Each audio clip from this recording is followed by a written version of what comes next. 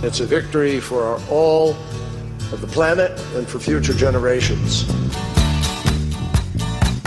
We could use one of those. I'll take it.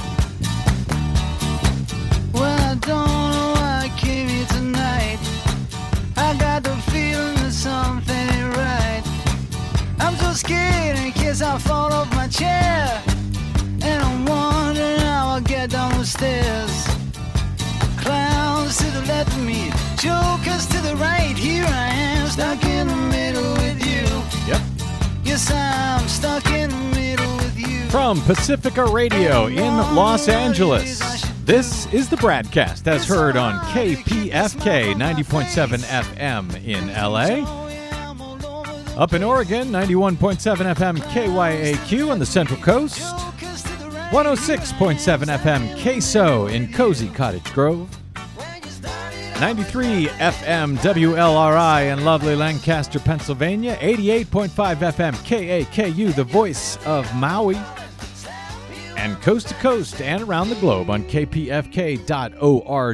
Streaming on the Progressive Voices channel. Netroots Radio, Indie Media Weekly, FYI Nation, Radio or Not, Radio Free Brooklyn, GDPR Nashville, and of course, Radio Sputnik 5 days a week. I'm Brad Friedman, your friendly investigative blogger, journalist, troublemaker, muckraker, all-around swell fellow, says me, from bradblog.com. Thank you for joining us today for another thrilling action-packed adventure coming up momentarily.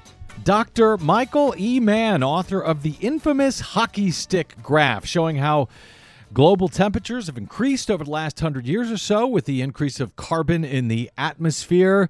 This is a big day to talk to Dr. Michael Mann. I've got a lot of questions for him after the UN Climate Summit, COP21, wrapped up with a really huge agreement, big agreement, I think, over the weekend between some 200 nations worldwide. They said it couldn't be done.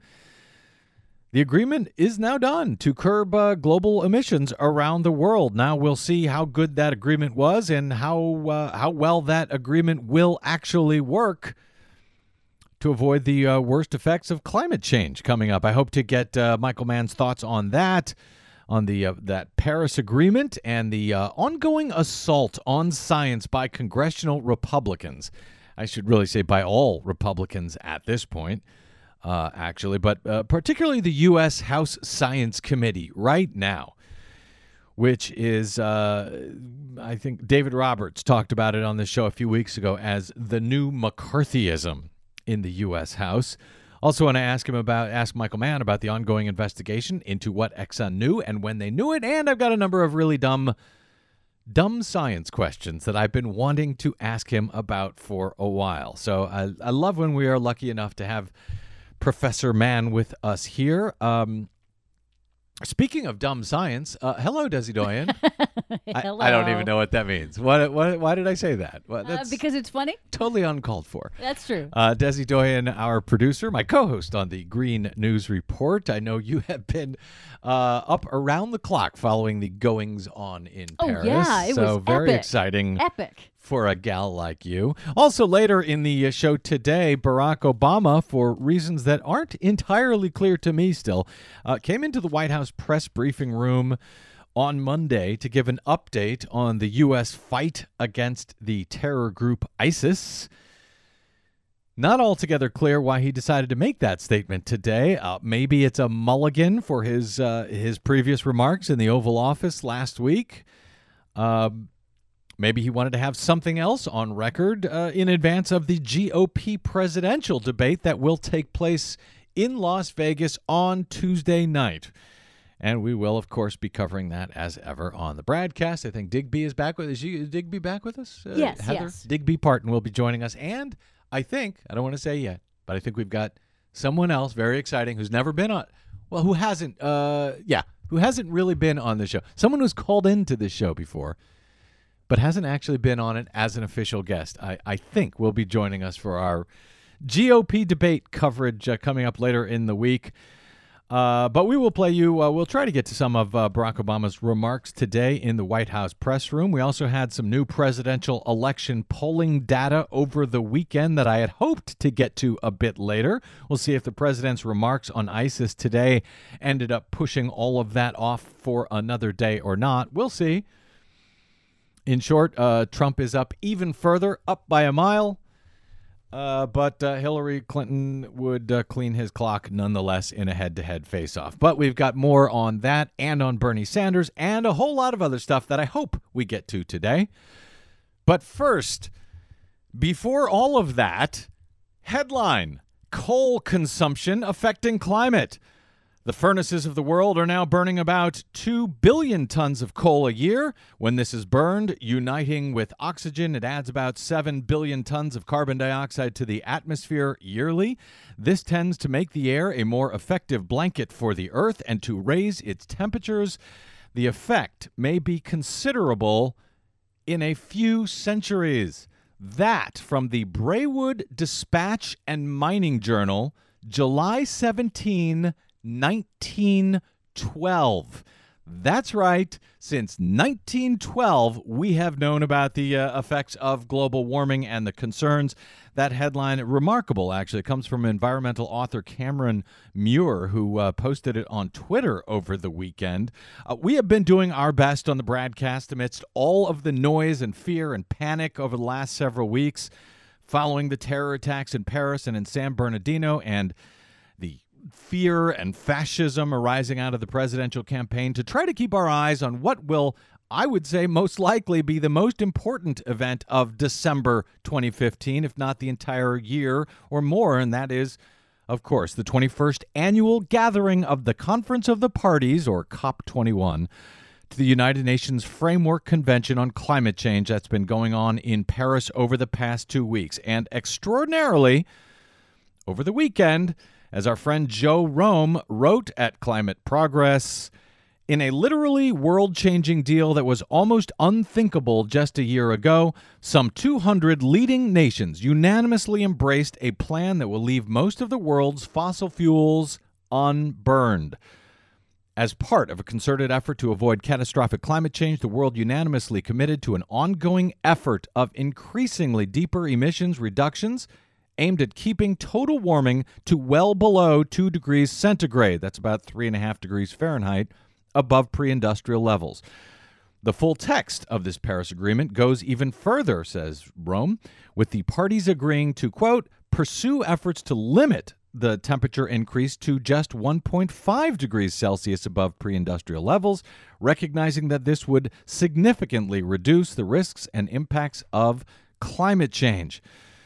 Already, global coal appears to be plateauing. Global oil use will likely follow suit in the next decade as countries ratchet up their CO2 targets, according to this agreement.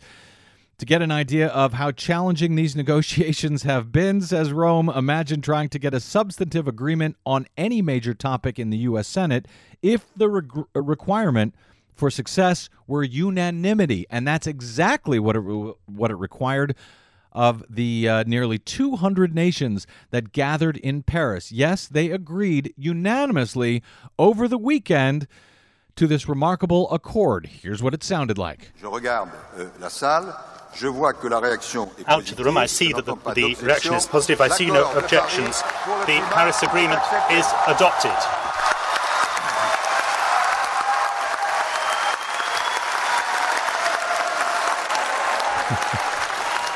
And the crowd went absolutely wild. Joe Rome says this is humanity's best chance to avoid decades, if not centuries, of needless suffering for billions of people, but notes that while the Paris Agreement means the world may avoid many of the most catastrophic impacts, a quarter century of largely ignoring scientific warnings has left the world unable to stop a number of very dangerous impacts, including sea level rise, ocean acidification, extreme weather, and dust bolification. So very, very big news over the weekend that you may or may not have heard about, given the fact that the corporate mainstream media in the U.S. is focusing on just about everything else. But we're trying to keep our eyes on what's important. So here to talk about all of this, and more is another old friend of ours, Dr. Michael E. Mann, the distinguished professor and director of the Earth Systems Science Center at Pennsylvania State University. He's the author of more than 160 peer-reviewed and edited publications and the book The Hockey Stick and the Climate Wars. He's contributed with other IPCC authors to the award of the 2007 Nobel Peace Prize. He received the National Conservation Achievement Award for Science by the National Wildlife Federation in 2013. He made Bloomberg News' list of 50 most influential people in 2013 and is a fellow of both the American Geophysical Union and the American Meteorological Society. Dr. Michael E. Mann, welcome back to the BradCast, sir. Well, thank you. It's always good to be with you guys. Always great to have you here. All right, the world is saved. Climate change is now over. After Paris, your thoughts, sir, about this historic Paris Agreement? Well, I think it's difficult to actually understate the significance of this agreement. I think we are witnessing the end of the age of fossil fuels and the beginning of a new age of a clean global energy economy. I think that's really what this agreement is going to give us ultimately. So the devil is always in the details. Right now, what we're dealing with are a set of voluntary commitments on the part of the nearly 200 nations, what emissions reductions they are willing to make right now. It doesn't actually come under force of law. There's no official sort of enforcement mechanism other than peer pressure. I don't think any nation wants to be looked at by the rest of the world as the intransigent partner who's unwilling to make good on their commitment. And so I think that is what's going to hold this together. I think that's what's going to allow us to, this is an initial step. It's the first step in what will be an ongoing process. The reductions that we'll get out of this agreement alone won't be enough to keep us below dangerous levels of warming, but it puts in place a process where we can revisit in a few years the commitments and hopefully get even more stringent carbon reductions from the various nations. It starts to put us on the path to avoiding dangerous climate change. Going into these talks, Mike, into the UN climate talks in Paris, the talk was about the scientific analysis that a goal to keep temperatures from rising no higher than 2 degrees was impossible, that the best we could do was limited to a rise of about 2.5 degrees. But then as the conference went on, this call for 1.5 degree goal started to be heard, and we had Dr. Hugh Seeley of Grenada, who was working with the small island nations, saying they need 1.5 to stay alive. So are any of these goals, whether it's 1.5 or 2 degrees, a few questions. Actually, are they doable at this point? Are they realistic, politically and scientifically, more importantly?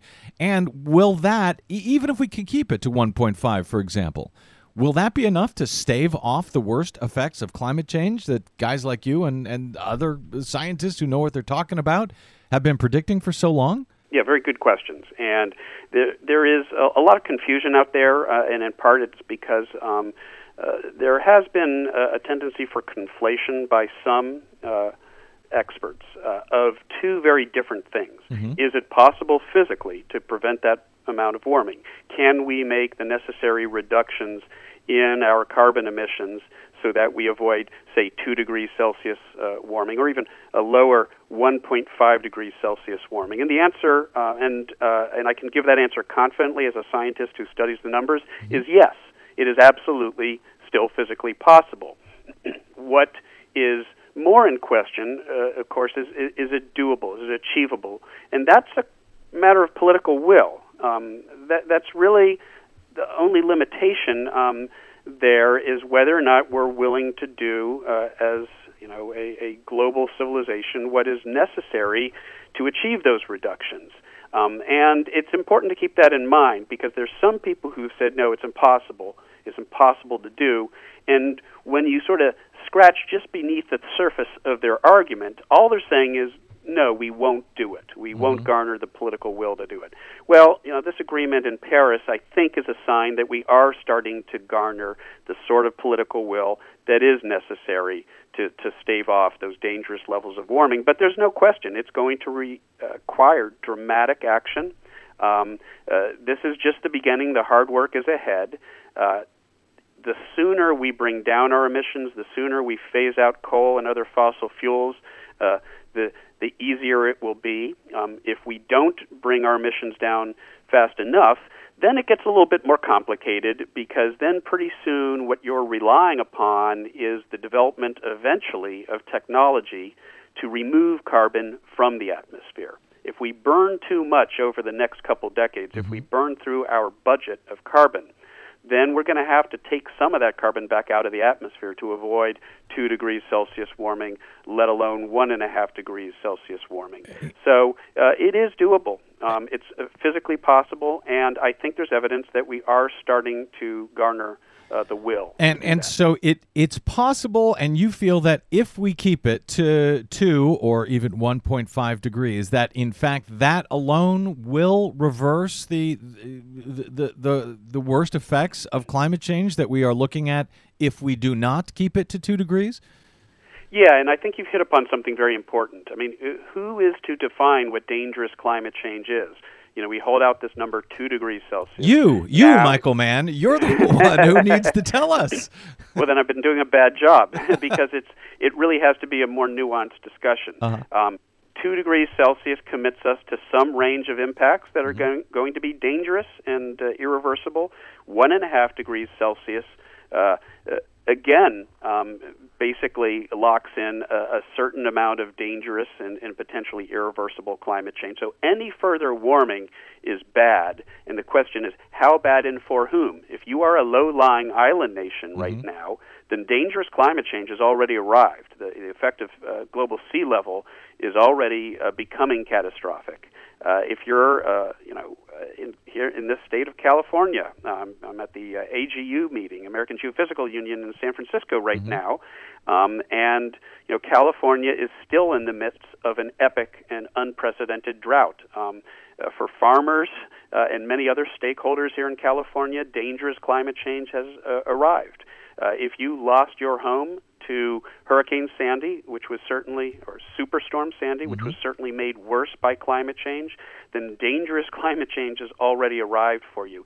So it's really a matter of how bad we're willing to let it get. And there's an excellent argument that we should hold it to less than 1.5 degrees. If it were possible, we should hold it to even less. The only safe level of CO2 in the atmosphere is the level of CO2 in the atmosphere that prevailed before we started burning fossil fuels. Your colleague, Dr. James Hansen, lead scientist at NASA for years, really brought the concerns about the greenhouse effect and climate change to light when he testified. I think it was 1988 in the U.S. Senate, warning about the potential of carbon in the atmosphere to warm the atmosphere, exactly what we are seeing now. His response to the Paris Agreement was that he said that because we did not get a price on carbon, a carbon tax, therefore, used strong words. He called the agreement a, quote, total fraud. Your thoughts on what Dr. James Hansen had to say about the Paris Agreement? Yeah, well, I wish he had told us how he really feels. Yeah, right. Well, well, Jim, I have the greatest respect for Jim, and in fact, I will be speaking right after him at a session on scientific reticence here at the conference this afternoon. He, certainly has been, one of the most important scientists, one of the greatest contributors to our understanding of this problem, and he has been passionate in his views about what it's going to take to solve this problem. That having been said, there are many experts who don't share his views necessarily.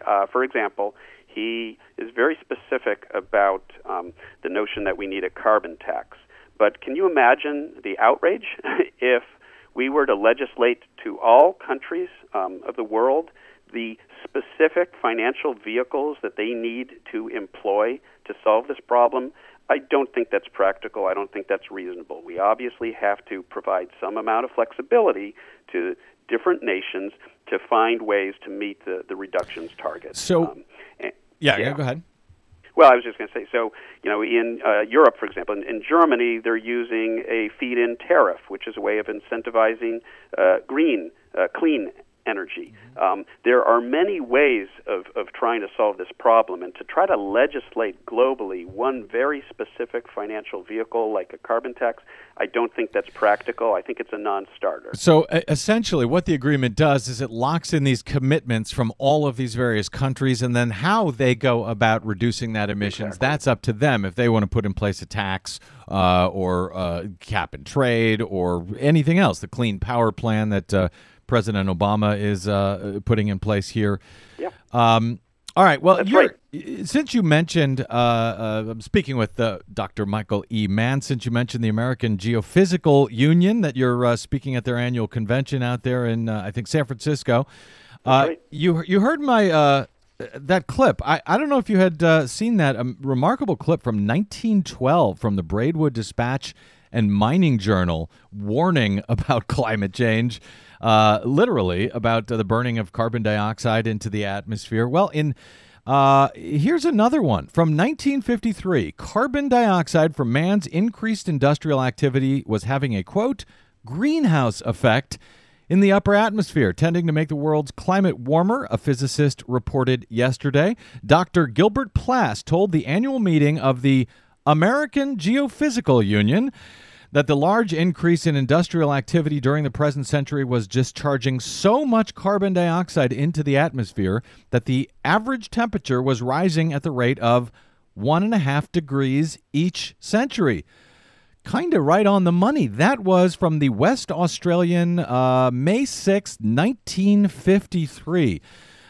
Michael Mann, it seems like the last 10 or 20 years, this has finally come, into the consciousness of the world. But the warnings have been going on about this clearly now, over a century. That's right. I had no idea that this went back absolutely that far. Actually, were you aware of that as a member of the American Geophysical Union? Did you know they were already warning about that decades and decades ago? Well, yes. In fact, it goes back even further. In a sense, it goes back nearly 2 centuries. There's a very famous scientist from the early 1800s, Joseph Fourier, and if you take college level calculus. If you take college-level physics, you can't help but learn about the early work of Joseph Fourier. He gave us the law of heat conduction. I mean, really basic stuff. He developed the mathematics that we use today, the so-called Fourier series. So this was one of those great, scientists back in, the early 19th century, when you could work on many different problems and be a world leader in each of those areas. Mm-hmm. And he understood that there were gases in the atmosphere that warmed the planet. So the greenhouse effect, our understanding that there is an atmospheric greenhouse effect, goes back nearly 2 centuries. And over time, as you've noted, we've simply been ratcheting up the strength of the evidence, the detailed nature of our understanding, but the essence of this goes back nearly 2 centuries. We've also been ratcheting up the denial, it seems, in response to that problem. You wrote last week in the New York Times op-ed, in response to subpoenas now being sent by Congressman Lamar Smith. He's the Republican chair of the U.S. House Committee on Science, Space, and Technology. He's now subpoenaed scientists at the National Oceanic and Atmospheric Administration, NOAA. We've talked about what Smith seems to be doing here. Vox's David Roberts was on this show a few weeks ago, characterizing it as a new McCarthyism in the U.S. House. And he's now responded to your New York Times op-ed. I wanted to give you a chance to respond to him, but also if you could give us a gist of your piece headlined "The Assault on Climate Science" in the New York Times last week. Sure. So this piece was,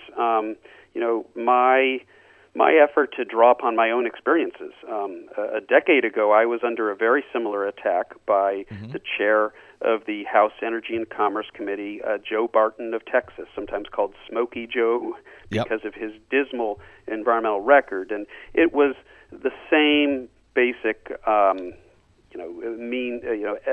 type of intimidation effort where he was demanding all of my personal emails and every scrap of paper of notes from my entire scientific career, clearly in an effort to try to discredit my science and to try to discredit me for the fossil fuel funders who fund his campaigns.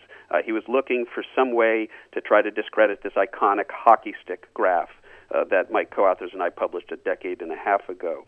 And what we're seeing now is exactly the same sort of tactic used by the House, the chair of the House Science Committee, Lamar Smith, who is sort of an equal opportunity science denier. He denies the science of evolution. He denies the science of climate change. But in the case of climate change, it's far more pernicious because he's really acting, in essence, as an advocate, once again, for the fossil fuel interests who fund his campaigns and to whom he's beholden. He's basically doing their bidding by trying to intimidate government scientists who have published work demonstrating the ongoing reality and threat of climate change. He's tried to defund all of Earth Science's funding at the NSF to get rid of climate research. He wants to redefine how the National Science Foundation selects which grants get funded. He wants to replace the vaunted the method of scientific peer review, that grants are reviewed by other experts in the field, and that's how program managers assess which grants should be funded. He wants to replace that with congressional oversight, with a process, a system where people like him get to decide what science gets funded. Can you imagine how dangerous that could be?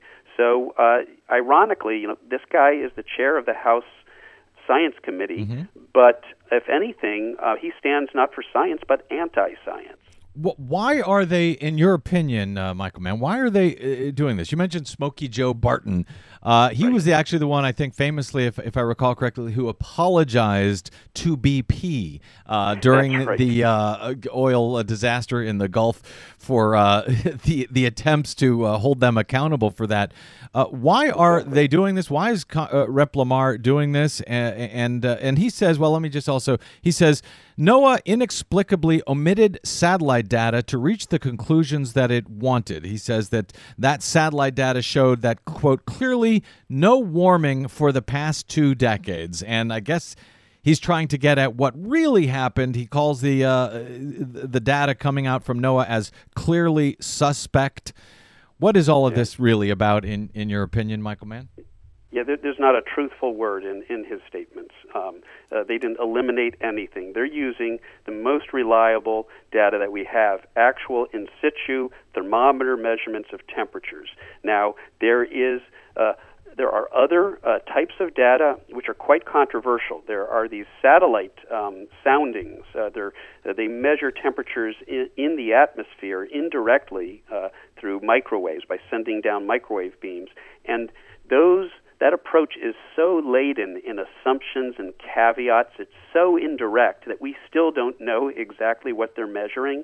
And there's some groups that have analyzed those data using a particular method, which has come under fire for the way that it tends to sort of eliminate the actual evidence of warming in their algorithm. They actually had some errors in their algorithm that changed a plus sign to a negative sign. So there's some very suspect work by climate change contrarians that he's trying to grab hold of and say, well, look, there's this other line of evidence. Well, it's very weak and we don't really trust it.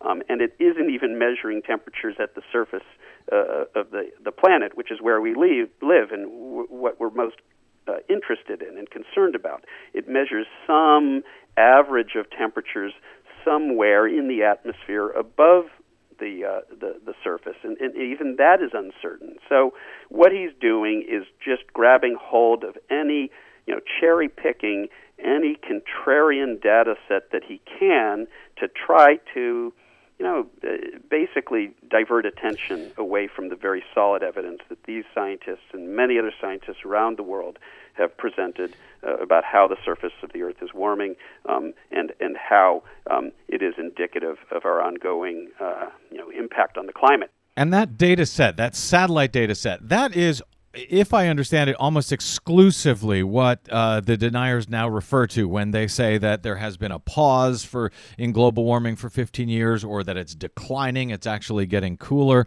That questionable data set is now different than all of the other measurements of surface temperatures and ocean temperatures. Correct? Is that the one data set that...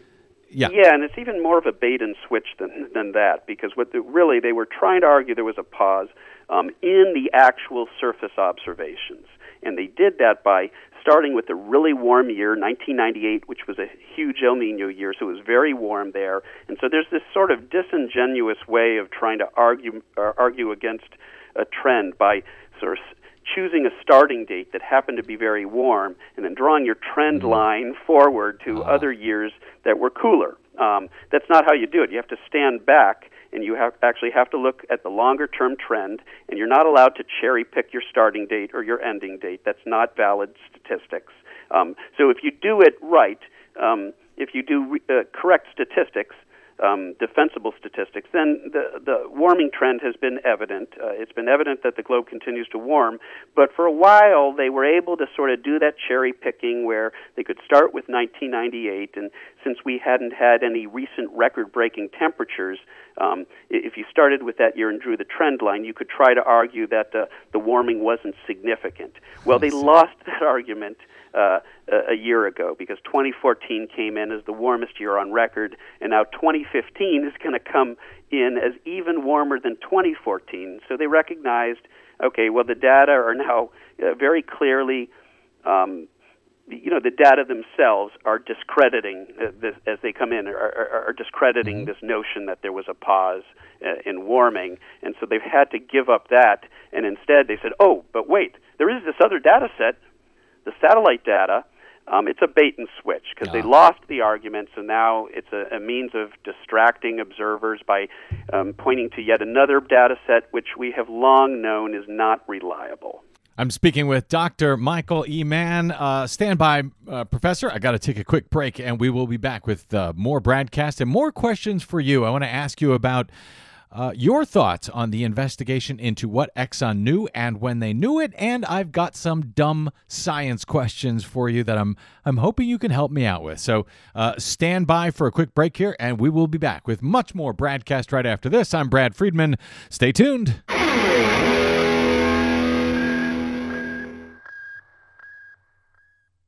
Hi, this is Desi Doyen from the Green News Report and the BradCast, both brought to you without corporate or political influence. Why? Because we rely on you to help keep us completely independent. Please drop by bradblog.com/donate today and help us stay on your public airwaves. That's bradblog.com/donate. You'll thank yourself later. I'll thank you now.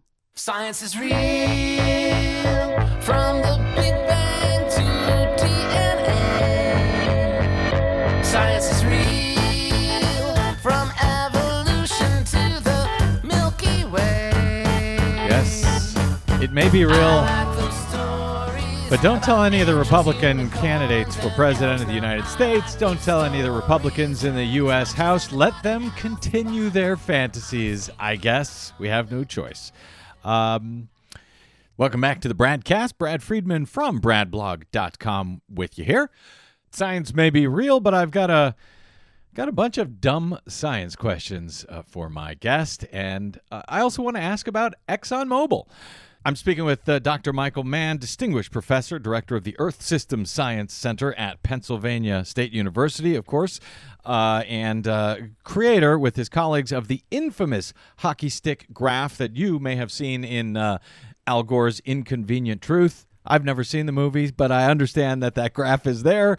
Dr. Mann, your thoughts on calls for investigation and potential prosecution of ExxonMobil, after it was recently revealed by a number of blockbuster investigative reports that their own scientists had confirmed the, quote, potentially catastrophic nature of global warming due to the burning of fossil fuels and carbon released into the atmosphere, before Exxon then decided to spend millions to obscure the work of their very own scientists by funding the climate change denialist movements. There have been calls now for investigation, prosecution akin to big tobacco prosecution.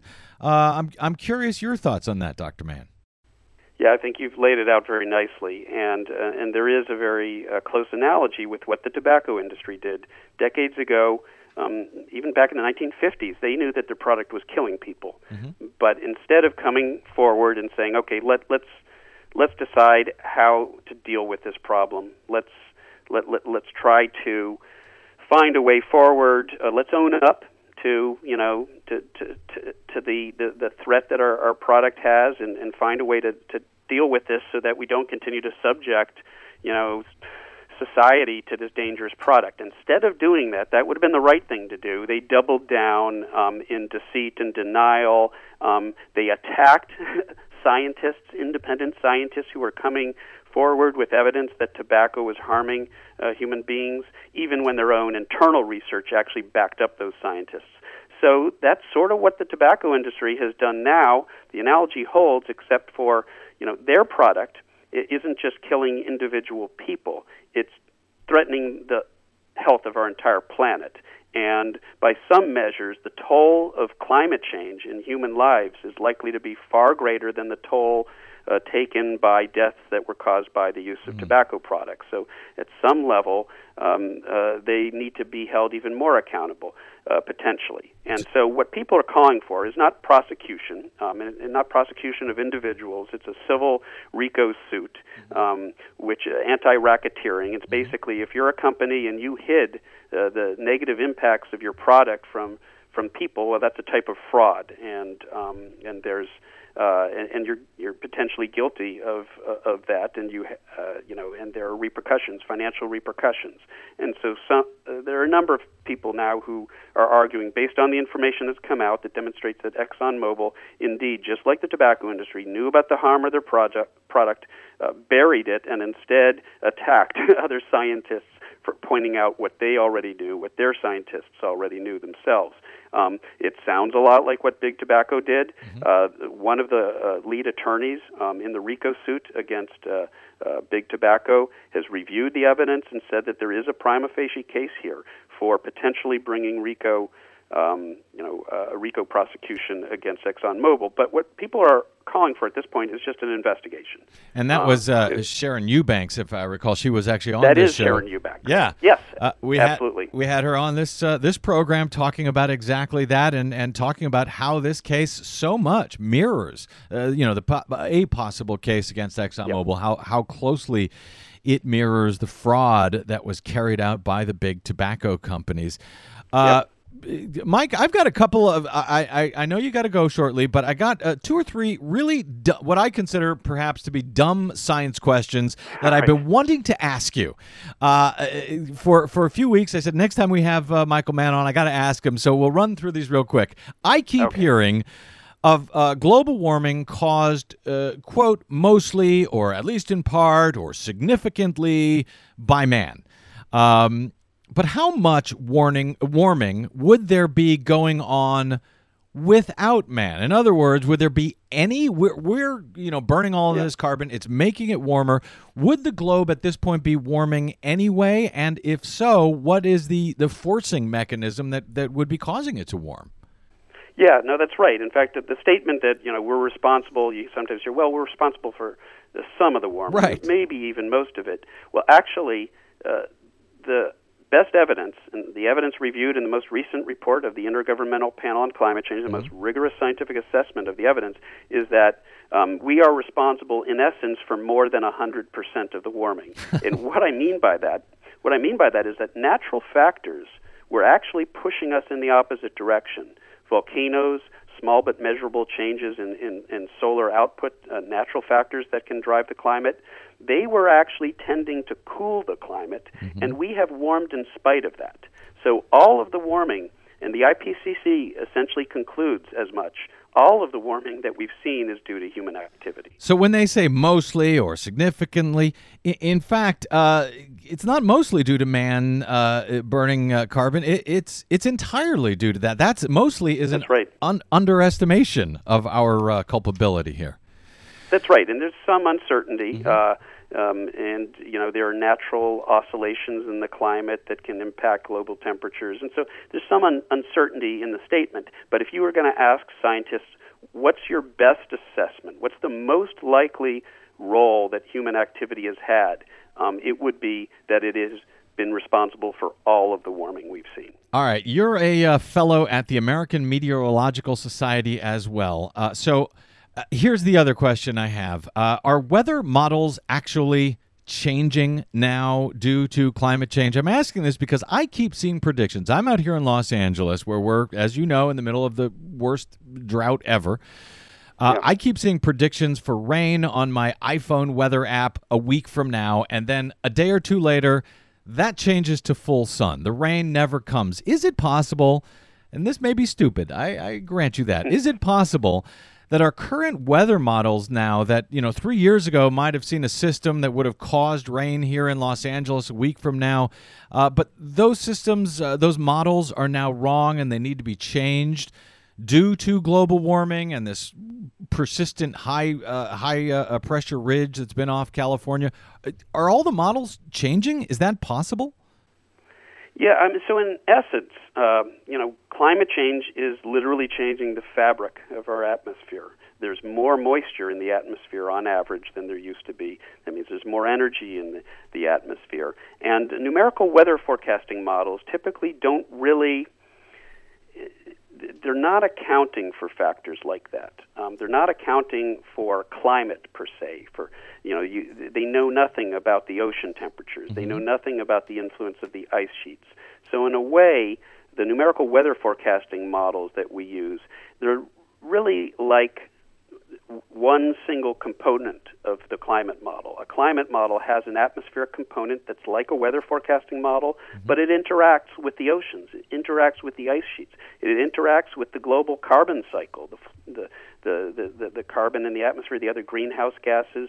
Those aren't in a numerical weather forecasting model, and it is possible that some of our methods of forecasting weather, especially analog methods, where you sort of look at, when conditions were last like this, did we have rain or not in this location? And you can sort of use that, look for past analogs to determine whether that is likely to happen now. Those sorts of methods, too, may not perform well when you have a changing climate, when the underlying processes themselves are changing. When there's more water in the atmosphere, there's a more energetic atmosphere. That is indeed possible. Another variant on that is, we're making projections right now about California, seasonal rainfall. There's this suggestion that maybe we'll get the rain here and the precipitation and the snowpack that we so sorely need because of this El Nino event. It's a big El Nino event, and the last time we had an El Nino event anywhere close to this magnitude in winter 97, 98, and I know because I was here at that AGU conference here in San Francisco, it poured incessantly. It was a very wet year. There was a solid snowpack, and so some people are looking at that and saying, well, okay, this El Nino is even bigger. Maybe we'll get that same relief. But, as you allude to, as you suspect, it's possible that El Nino does not quite operate in the same way when the whole global baseline of ocean temperatures is higher, which it is now. So these are open questions, and these are the sorts of questions that are being actively investigated, here at this meeting right now. I'm so glad you mentioned it, because that was my last question. This El Nino conditions that I've been hearing about for years. You've been coming on the show for years talking about El Nino conditions, the warming waters in the Pacific that used to mean a lot of rain. So far, that rain ain't coming. Could it be that these are not El Nino conditions? This is just the new normal, that now the waters of the ocean are just warmer. It's definitely an El Nino, but it's an El Nino that's sitting atop a warmer ocean, and that means it's a different beast.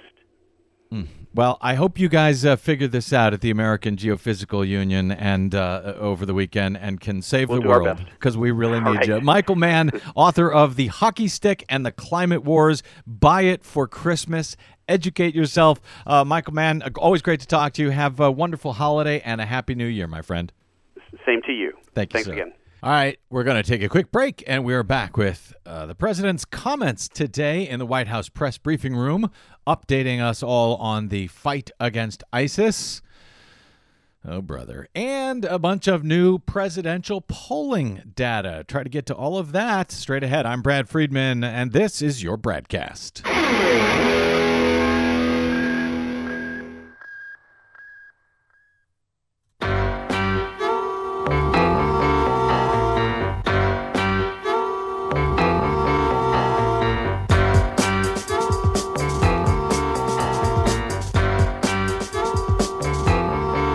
Welcome back to the BradCast. Brad Friedman with you here.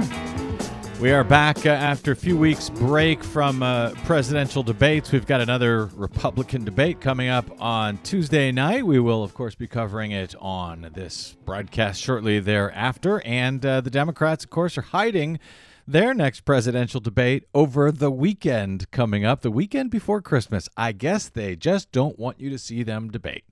We've got some new poll numbers out for both the Democratic and the Republican races.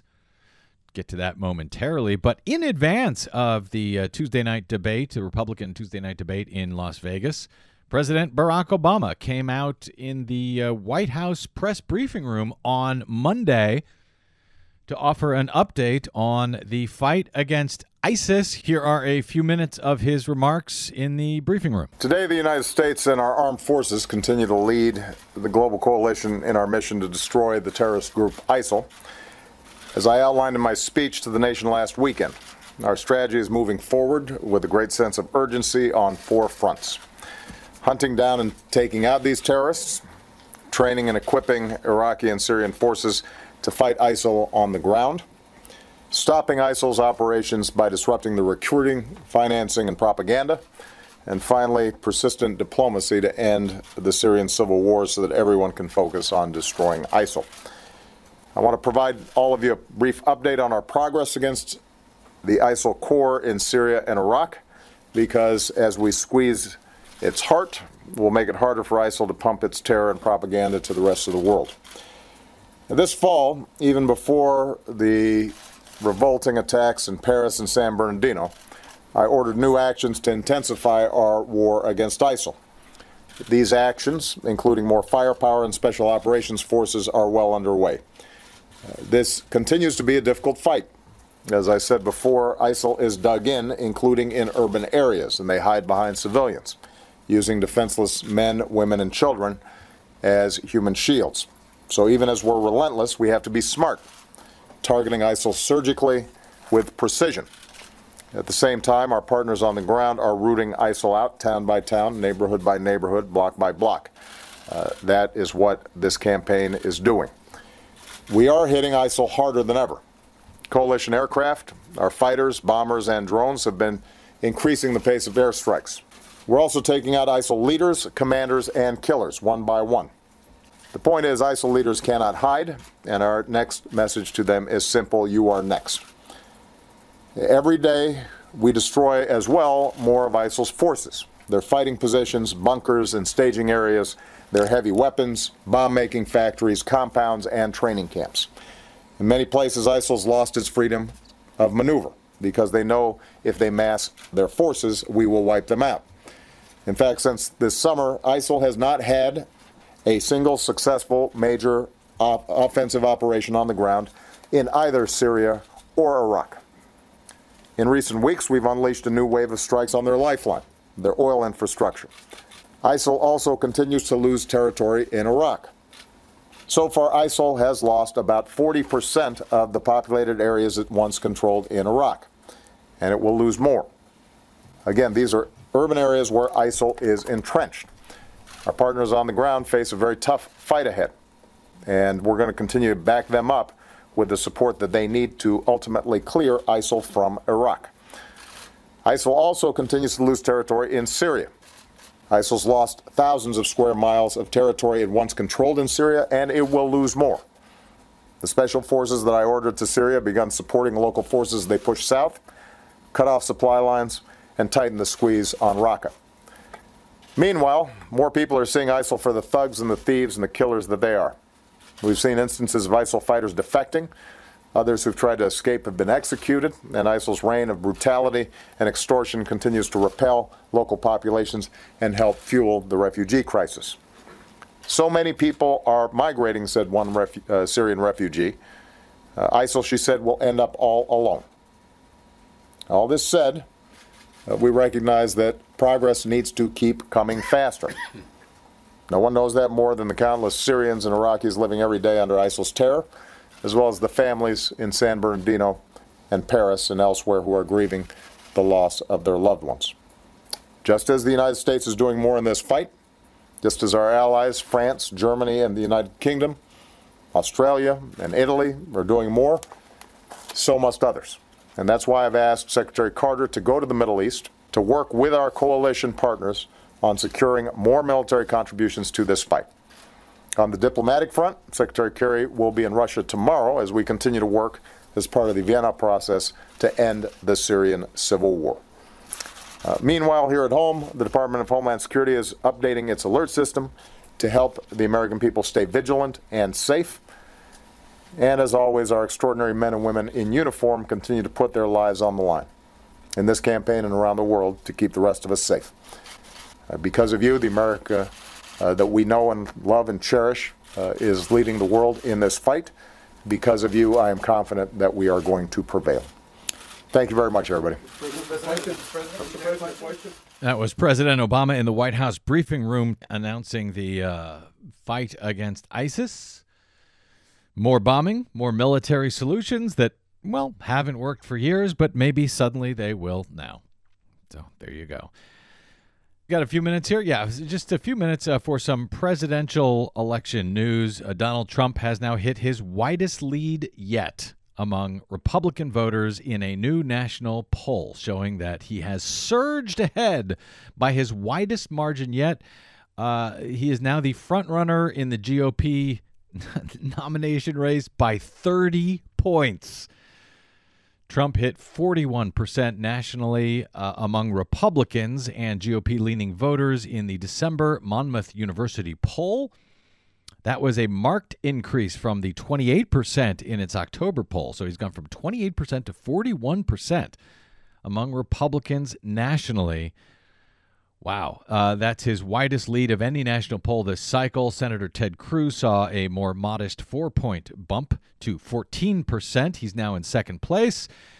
Behind Cruz, 10% of voters said they would back Marco Rubio, 9% for Dr. Ben Carson, just 3% for both former Governor Jeb Bush and Ohio Governor John Kasich. No other Republican candidate reached more than 2%. That is sure to freak out the establishment Republicans who are trying to figure out what the hell they're going to do. In the meantime, in Iowa, Senator Ted Cruz has now jumped into first place with a 10-point lead over Iowa among Republican caucus goers, according to the Des Moines Register Bloomberg Politics poll released over the weekend. Cruz polled at 31%. To Donald Trump with his distant second at 21%. So that could get interesting. Let's see. In the meantime, Hillary Clinton beats them all. Well, Democratic frontrunner Hillary Clinton would easily defeat Donald Trump in a general election matchup where the election held today. According to NBC News and Wall Street Journal on Monday, Clinton would defeat Trump by 10 points. 50 to 40%. She would also beat Senator Ted Cruz, but by only 3 points, 48 to 45. That's within the poll's margin of error, and she would lose to Senator Marco Rubio by 3 points and to Ben Carson by 1 in a hypothetical head-to-head matchup nationally. Of course, we don't have national elections. So how would Bernie Sanders do against those same people? Well, we don't know. because for some reason, at least in this poll, the NBC News Wall Street Journal poll, they did not poll to find out how Bernie Sanders would do against Donald Trump and Ted Cruz, etc. And this is something that the Sanders campaign is now justifiably complaining about. They are demanding more equitable coverage from corporate network news, which they say have engaged in a Bernie blackout. They released a statement. We talked a little bit about this late last week, but complaining that ABC, CBS, and NBC are giving paltry airtime to Sanders compared to other similarly positioned candidates. In the statement, they cited, for example, ABC World News Tonight, which has devoted 81 minutes of airtime to the campaign of Donald Trump compared to 20 seconds for Bernie Sanders through the end of November. 81 minutes versus 20 seconds. 81 minutes for Trump, 20 seconds for Sanders, despite the fact that he has Sanders has attracted the largest crowds of the campaign season. It's kind of remarkable. He also leads Hillary Clinton in New Hampshire by 4 points, according to the Real Clear Politics polling average. Another poll had him up by about 10 points over Hillary Clinton last week. And yet the corporate mainstream media still fails to cover him. Go figure. Another poll, this was a CNN WMUR poll released last week, found that Bernie Sanders remains very popular among Democrats in New Hampshire. In fact, his favorability is now almost unheard of, according to people who know this stuff. 83% of respondents said they had a favorable opinion of the Vermont senator up in New Hampshire, compared to just 9% that had an unfavorable opinion. That's 83% favorable. Hillary Clinton, meanwhile, has just 68% favorability to 24% unfavorability. Dr. Andrew Smith told the Boston Globe, Dr. Andrew Smith, the director of the University of New Hampshire Survey Center, told the Boston Globe that Sanders' popularity is, quote, almost unheard of this far into the campaign. He said, I've never seen favorabilities for any candidate this high at this point in the primary. And yet, mainstream corporate media continues to ignore him. I guess he needs some more hate in his campaign or something. Yep, that'll do it. If you missed any portion of today's program, you can always download it at bradblog.com or over at iTunes. We will be back with you. Same Brad time, same Brad channel tomorrow. Until then, you can drop me an email. I am bradcast@bradblog.com. Or you can find and follow me on the Facebooks and the Twitters at The Brad Blog. My thanks to Desi Doyen, our producer, to Cynthia Cohn, our booking goddess, and, of course, to my guest today, Dr. Michael E. Mann of Penn State University. And my thanks, of course, to all of you for spending a portion of your day or night with us. Greatly appreciated. I'm Brad Friedman. Good luck, world. Everybody.